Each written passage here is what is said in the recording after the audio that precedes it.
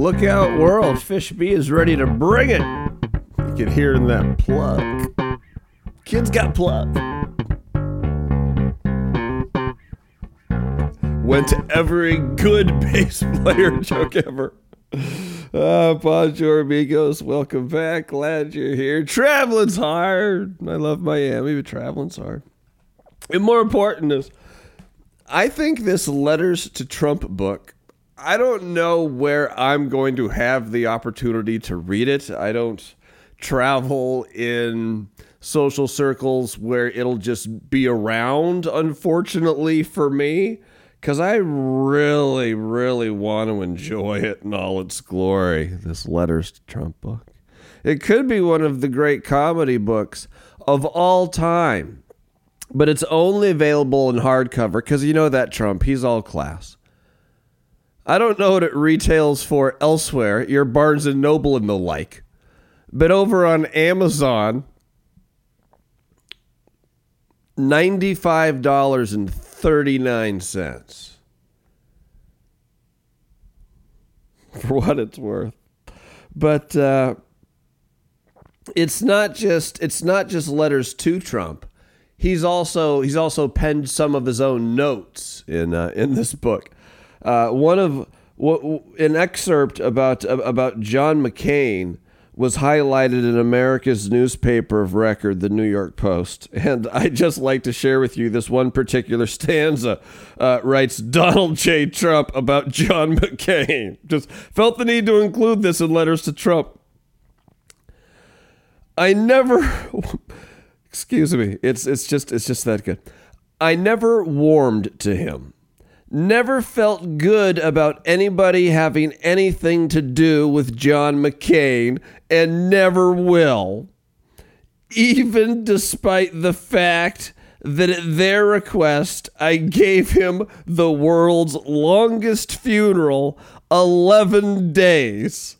Much like his wars, it never ended.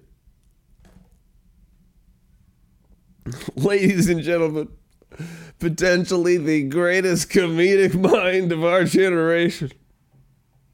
I swear to Christ, maybe this whole Trump thing is he's on just some kind of Belushi thing. Like, it's gonna be like a big April Fool's reveal. Like, you morons, I can't believe you went for it. Because at this point, he's just a parody of himself.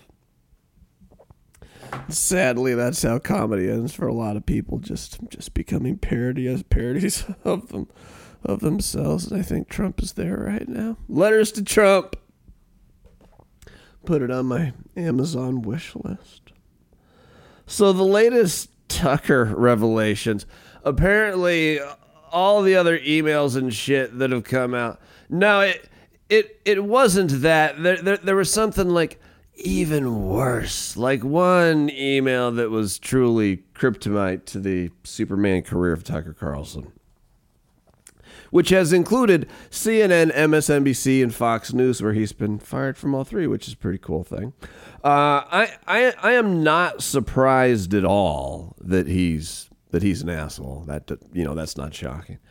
I am surprised that he ran such a sloppy, immature, ugly shop, and really a misogynistic shop to that degree at Fox News in 2023 with Fox News' history, and that's how people lose jobs there. So I guess he's put a video out on the Elon network, and it's funny how foolish he looks already. Like the Fox News platform, like that white, bright light shines bright in the night, says the light of the kite, despite all the plight and the blight. It still existed great might for all within sight. Without a Dight. That is right. Everybody knows that. I am just Sorry, I'm punch drunk on travel. I apologize, but anyway, there's a video out on Elon Network. Get ready, Fishby. Get ready. But there's a video out on the Elon Network, and he just looks kind of silly. And apparently, if he badmouths Fox News is ready to just lambast him. They've got quite the negative dossier on Tucker. So reports Rolling Stone. So DeSantis is on air, well, at least a pack that supports him. So he's fighting back on the airways finally against Trump. That's a thing. An exploratory committee next month. Fishby, does that get you? Does that make you want to open a new box of raisins? Does that really get you? Beads of sweat upon the brow? When I tell you that DeSantis is launching an exploratory committee next month, ooh, the thrills of this soap opera. Kick over your questions, Fishby. Kick them over. I'm ready. Kick them over. Yo, it's me, Fishby. And should I be worried about the debt ceiling? And is it true you brought a flask on your VIP tour of a Florida university? And what fun thing would you buy if we won the Powerball?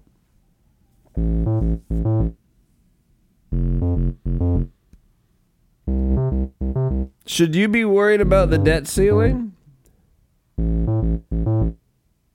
Yeah. I mean, we still have a few months to go. I think August is kind of the drop dead date on this thing, and it's a long time in between now and August. But Kevin McCarthy might be the weakest speaker in the history of the House. Marjorie Taylor Greene drags him around by his nose. I'm not sure they have any clue how to legislate. They're stars of social media. They hate Dylan Mulvaney because that's their gig. Social media. They don't know the first fucking thing about legislating. So yeah, it could be bad.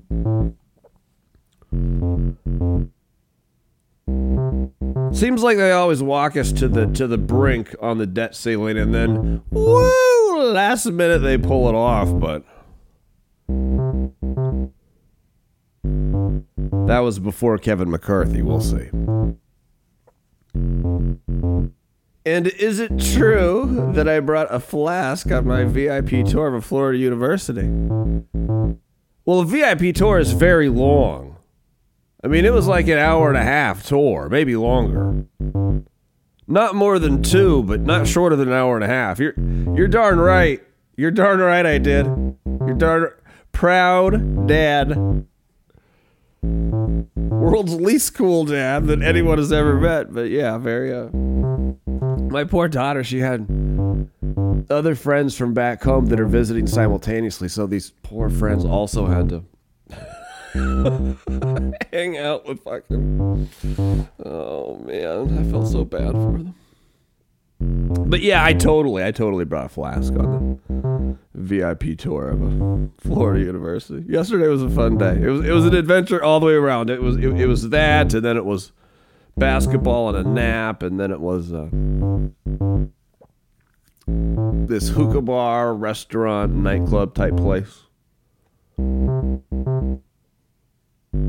Lots of fashionable people looking beautiful. It's a lot of fun. And then, of course, the mistake of the booby trap, because it wasn't the booty trap. Had I known, I wouldn't have gone, Fishby. But yeah, I brought a flask to a Florida university. And what fun thing would I buy if we won the Powerball? What fun thing? Because you're right.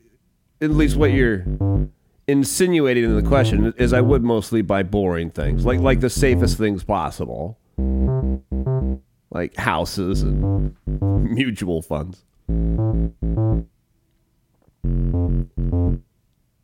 But just like $1 million instead of, because I already would have bought a boat. That's not a fun thing. That's just a necessity. You need a boat if you have that kind of money. I would spend $1 million on a radio station in the middle of nowhere and just see how long we could keep that thing on the air and just try to break even. Just try to break even with it. I think that would be fun. Is that possible? How much can you buy a radio station in the middle of nowhere for? Like to maybe an audience of like 10,000 people.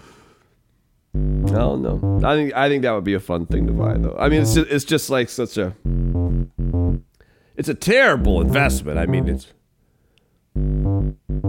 buying radio stations is like gambling. A good guide is you never want to spend more than you can afford to just lose.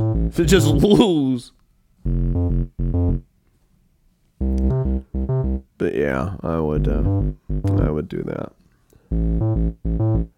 Do you have fun in Miami, Fishby? Do you like it here?